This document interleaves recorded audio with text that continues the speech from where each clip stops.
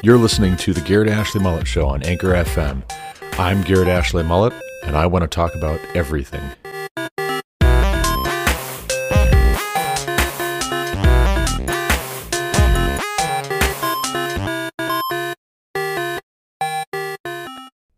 Welcome to another episode of the Garrett Ashley Mullet Show.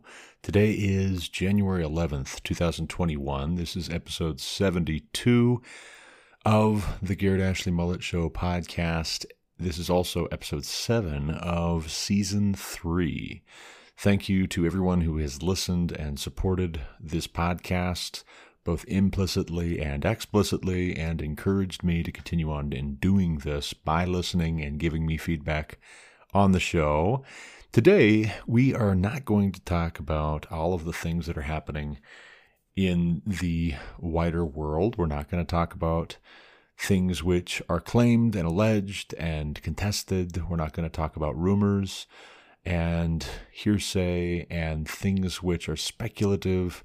I spent a good deal of today talking with people that I work with and people that I know about things which might be happening in the background, things that are happening, things that may happen in the future. Today we're going to ask a question, and this question comes from a listener named JP Chavez. JP is my neighbor 2 houses down. He is a blessing. His family is a blessing to my family. And JP Chavez contacted me today and asked the following question. Is there a biblical principle for freedom of speech? And with his permission, I told him I was going to address that question in this episode. I asked him if he minded my answering the question in the podcast versus over text. I am long-winded by nature, and maybe that is to God's glory if I use it in a responsible way. So here we are. I'm podcasting. You're listening to the Garrett Ashley Mullet podcast, the Garrett Ashley Mullet Show podcast, rather. And so let's dive right in. So, in answer to the question, is there a biblical principle for freedom of speech? Let's define our terms. First of all, what do we mean and what do we not mean by freedom of speech? This term is enshrined in our United States Constitution's First Amendment to the Bill of Rights. And what we mean typically by freedom of speech as Americans is wide-ranging and all-inclusive depending on who you ask. There are examples of things which are not wholesome, they're not godly, they're not true, they're not good, things which have been said and portrayed in not so much word, but image, maybe, in all kinds of different ways of communicating, which have been protected speech, according to the Supreme Court of the United States, as freedom of speech. And so in this country, we have freedom of speech much more broadly, and exactly who gets to decide when your speech is offensive and inappropriate and beyond the pale is an ever-evolving question.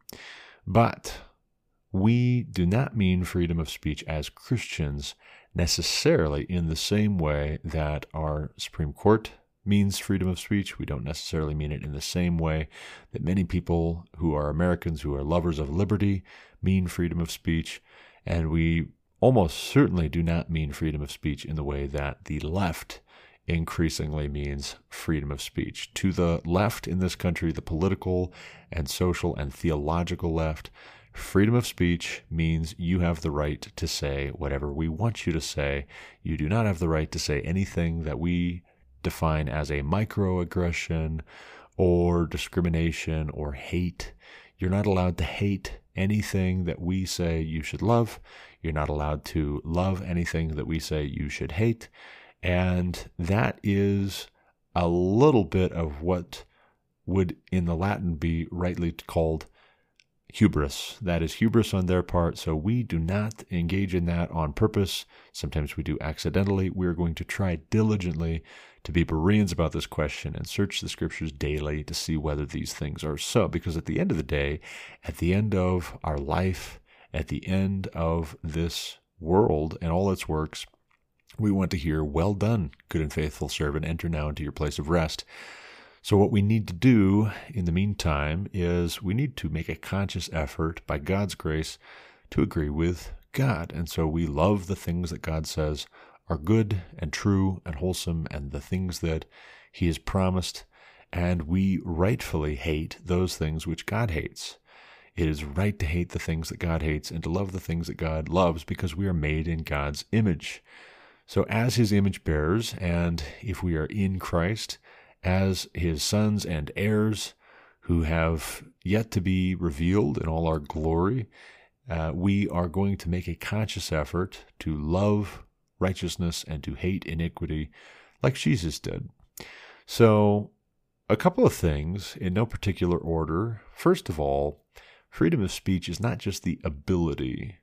So unless you're dumb in the literal sense, you have the ability to speak. If you have gotten a good education and you know how to read and write and how to deliver an argument, an oration to a group of people, how to reason in an organized way, you have the ability to speak. That doesn't necessarily mean that you have the right to say just any old thing you like. And we'll get into a few of the examples of things you do not have the right to say before God according to the scriptures. But first of all, let's just establish we do have the ability to speak and to say whatever we very well please. That is not the same thing as saying that we have freedom of speech in a protected way, or that that is a God-given right. So JP's question, reminding you again, is there a biblical principle for freedom of speech? And so we're going to confine the bounds of our answer to that first part, which is biblical principle. What are the biblical principles with regards to freedom of speech? What do we have a right to do from God if our rights indeed do come from God? It is different to say we have the ability to say X, Y, or Z, because we know in the scriptures that God says do not say these kinds of things and do say these kinds of things. So obviously the ability to do a thing or to say a thing is not the same thing as a right, because God says some things are wrong. Right and wrong are two opposite things, and you might have the ability, you might have the freedom to say something. That does not mean that you are in the right to say that thing. For instance, the Apostle Paul says at one point that all things are permissible for him, but not all things are beneficial. All things are permissible, but that doesn't mean that he's going to be mastered by anything. And so that is very apropos with regards to freedom of speech and our right to the same. Also, too, from a legal standpoint, you cannot shout fire in a crowded theater when you know that there is no fire, just to get people to jump up and panic and stampede their way out the door. If you do that, and people have done that and found themselves on the wrong side of the law, rightfully so, if you do that and the stampede happens to maim, injure, or kill somebody who gets trampled on the way out the door as everybody steps on them and crushes them, you have just killed that person. You said something in a way that was designed to cause a panic, and that might be an ability you have. You might have the freedom, so to speak, to do that. That doesn't mean you have a protected right before God or man to do that. You are not free of consequences for saying any old thing, rightfully so, because some things you might say are evil, they're wicked, and so we don't say those things, we don't do those things unless we are expecting or willing to receive punishment from God or man.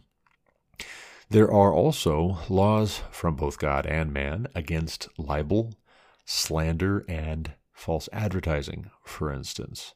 So if you write something which is designed to destroy somebody else's reputation, if you speak out loud something which is designed to destroy somebody's reputation, get them hurt, get them punished for something that they didn't do, if you level a false accusation against somebody else, There are laws against that, both in God's court and also in reasonable human courts, and rightly so. Similarly, there are laws against false advertising. That is, where you make a claim which is not true so as to defraud other people of their time, money, attention, to get something from them that does not rightfully belong to you. You are depriving that person of good judgment in their decision-making by falsely advertising and claiming that your product or your service or your information is going to yield a great many rewards or offer some protections which you happen to know it will not. You do this and you sell your snake oil, or you claim that you're going to do XYZ work on somebody's house or whatever, and then that does not come to pass, and you knew that it wasn't going to come to pass. There was no reasonable expectation in your mind that these things were going to come to pass and that there was going to be a return on investment for the people who paid you or invested in you, invested in the course that you advised or whatever. That is false advertising. And rightly so, it is wrong. It is against the law, both God's law and in reasonable places, in just places. It is against the laws of man. So we have a difference there between freedom and a right. So do you have the freedom to say things which are destructive of somebody else's reputation? Do you have the freedom to bear false witness against your neighbor? Yeah, you do after a fashion, but not without consequence, not without punishment being reasonably expected and due to you. So that is the first thing that we cannot mean according to God's word when we say that we have a freedom of speech, biblically speaking. On the flip side, however, we have the scriptures telling us both in a explicit, thus saith the Lord, thou shalt sense, but also in a narrative sense where we have examples of God's prophets and his disciples, Christ's disciples, his apostles, his people in the Old Testament and the New Testament, giving a account of things which is true, even in the face of opposition, giving an account of things which is helpful, relaying true, helpful, and necessary information, even when they might be punished for it or threatened for it, instead of rewarded, instead of praised by people.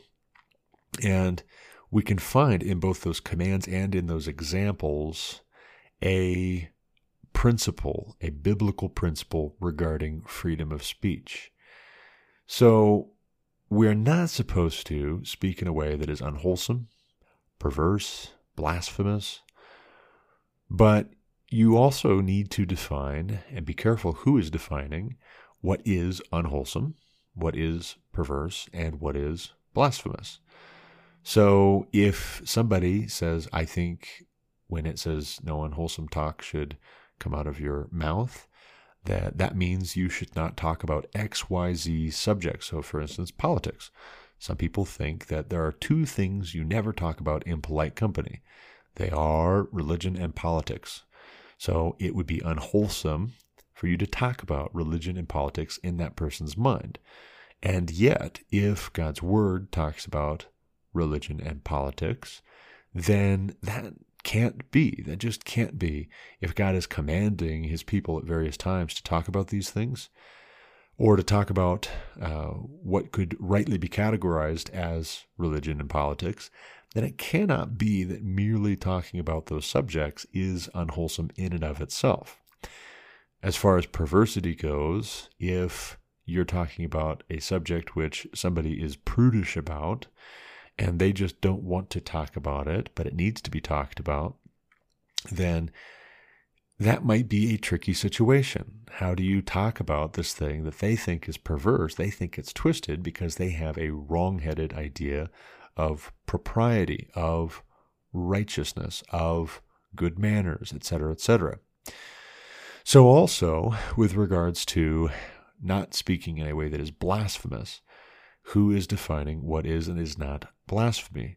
In the modern world, if you live in a Muslim country and you start taking issue with the Quran and the Prophet Muhammad and Islamic claims about truth and about goodness and about what is and is not permissible or right or appropriate or whatever, if you start disagreeing with those things, either directly contradicting just because you're saying this is what God's word says, this is what the Bible says, this is what Christianity is, and I'm a Christian, or in a more critical way that is dealing with the Islamic claims and you're unpacking and you're challenging those, you will be accused of blasphemy. And in Muslim-dominated countries, Muslim-ruled countries, that will get you punished. That will get you arrested, jailed, put to death, flogged.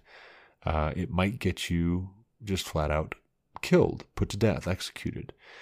But yet, that is not a biblical reason to not say things which are critical or in disagreement with or contrary to Islamic law, morality, practice, and claims about God and Jesus.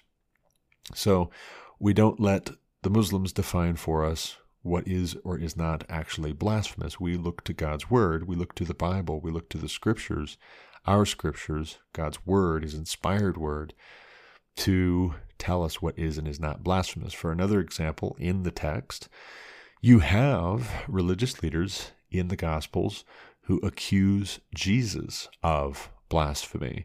When he says, before Abraham was, I am, they want to kill him because he is making a claim to godhood. He is making a claim to being I am, or I am that I am, which is the name by which God told Moses to refer to him when he went to the children of Israel in bondage in Egypt to tell them that it was time to go.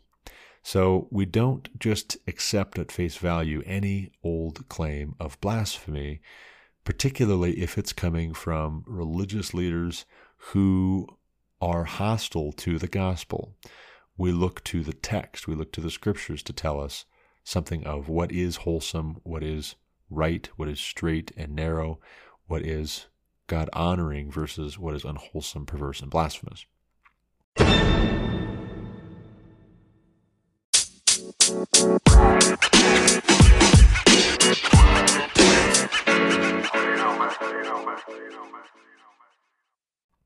Also, too, we are told in the New Testament to always be ready to give a reason for the hope that is within us, but to do so with gentleness and respect.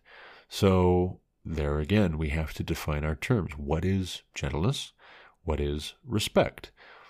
For an example here, I would remind listeners, if I've mentioned it on the podcast before, that I have two parents who were raised on opposite sides of America.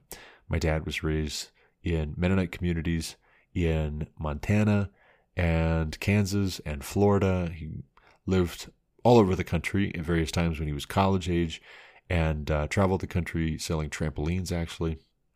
Funny story for another day. But he was raised with a certain idea of what was and was not respectful. My mother was raised in the panhandle of Florida, the deep south, for most of her life, and then went on to go to college in Ohio, where she met my dad. And my mother, growing up, had a very different idea of what was and was not respectful. And I find that this is true when I talk with people who are from the South.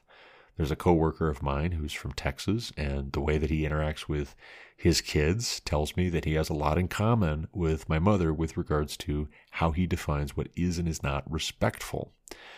And yet, if we are to define respect in a way that is God-honoring, we cannot have respect mean something which would interfere with or prevent us from being faithful to what God has commanded us. We have to first of all respect God and be true to his word. If we can do so without being rude or offensive to our fellow man, then by all means we should. And yet sometimes the very nature of the claims that are made from the text, from God's word, the things that he directs us to say that are true and that are godly will be taken as a sign of disrespect just because they are embarrassing somebody who is making a contrary claim. They feel foolish, they feel embarrassed, they take their embarrassment as disrespect on your part, as if that was the only thing you should have ever paid attention to was what would or would not embarrass them, what would or would not flatter them. Being polite is not the same thing as flattering somebody or stroking their ego. Similarly, offending somebody or embarrassing them is not the same thing as disrespecting them. If you're going out of your way to offend and embarrass somebody, that might be a sign that you're being disrespectful. And yet, if you are doing and saying the things that God has called you to in His Word and by His Spirit, and it just cannot be helped, then that is another matter entirely. I'll leave that between you and God in the particulars, but that is a general principle which must be true based on the way that Christ interacted with various people in the Gospels, based on the way that God commanded His servants to interact with His people and other peoples in the Old Testament and New Testament, the way that He commands us to interact with those in our context. So also with gentleness. So what is gentle? Similarly to the respect piece, someone might think that if they are upset about what you said, that is a sign that you were not gentle. And yet what some people want and what they expect when they tell you to be gentler is that they want you to obscure your meaning to the point that they don't understand what you're saying because they don't want to think about, they don't want to be challenged by what it is that you're saying. It makes them uncomfortable, and they associate that uncomfortability with some wrongdoing on your part. They're not being critical in their thinking about themselves and about truth and about God. And be patient with them as much as you can be, and yet all the same, do not compromise in saying what's true according to God's Word, because gentleness cannot mean that you fudge the truth so as to stroke somebody else's ego, to flatter them, or to protect your interest at the expense of doing what's right. That can't be what is meant by with gentleness and respect, or else so much of the rest of the Old Testament and New Testament, both examples and commands, just flat doesn't make sense. So also, if we believe the Great Commission applies to us as Christians in our context, in our present day, if we don't believe only that the Great Commission was given to the disciples who were there when Jesus said those things, if we believe that the Great Commission extends also to all Christians to go and make disciples of all nations, teaching them to obey all that Christ commanded us, that requires exercising our ability and our freedom of speech to speak in a disciplined way. And unfortunately or fortunately, the Scriptures are replete with examples of this being punished by mobs and authorities. So you have, in the case of all of the apostles, with the exception of Judas and John the Beloved, you have every other one of those apostles who went out into the corners of the known world to preach the gospel, a martyr's death being died because mobs and authorities were offended and upset and took issue with them saying things which were true, saying what God had commanded them to say, and faithfully carrying out this Great Commission. So if the Great Commission applies to us, then we can reasonably expect that sometimes when we testify faithfully to God's Word and to the gospel, we are going to upset the people who are our audience. We're going to upset their friends and family members and their coworkers. We're going to upset the broader society and culture around us. And if we stop short every time that might be a possibility that we might upset people, then we are barred from faithfulness with regards to the Great Commission. We cannot stop short of offending people in a way that causes us to be disobedient to God. We must obey God rather than men.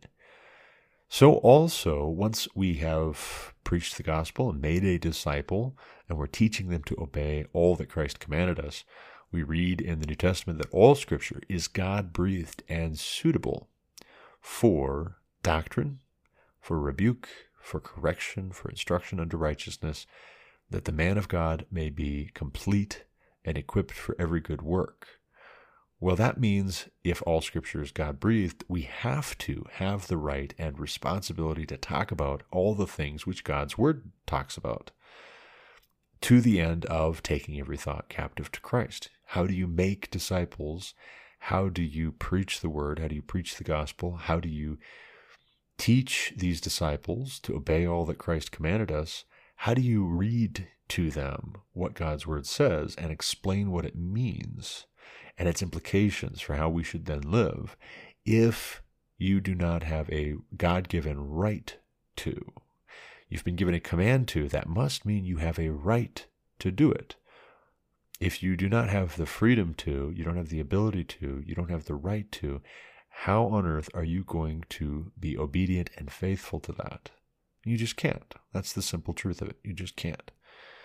So the fact of prohibitions on speech that dishonors God and does ungodly violence against our fellow man, I think also implies an inverse right to engage in speech that honors God and edifies our fellow man. So when we read that one of the 10 Commandments is to not bear false witness against our neighbor, it naturally follows that our neighbor has a right to not be slandered, to not be libeled, to not have our false witness borne against him. If God says, "Thou shalt have no other gods before me," that must mean that God has a right to be worshipped exclusively. If God says to remember the Sabbath and to keep it holy, that means we have not just a responsibility, not just an obligation. That means we have the right to observe the Sabbath and keep it holy. So on and so forth. With all of the rest of God's commands, if we have a command in the Scriptures to do a certain thing, if we have an admonition from God to do a certain things, when he says this is wise, this is foolish, this is righteous, this is wicked, this is the way, walk ye in it, then it naturally follows that we have a right to do the wise thing, to do the righteous thing, and to walk in the way that we are commanded and called by God to walk.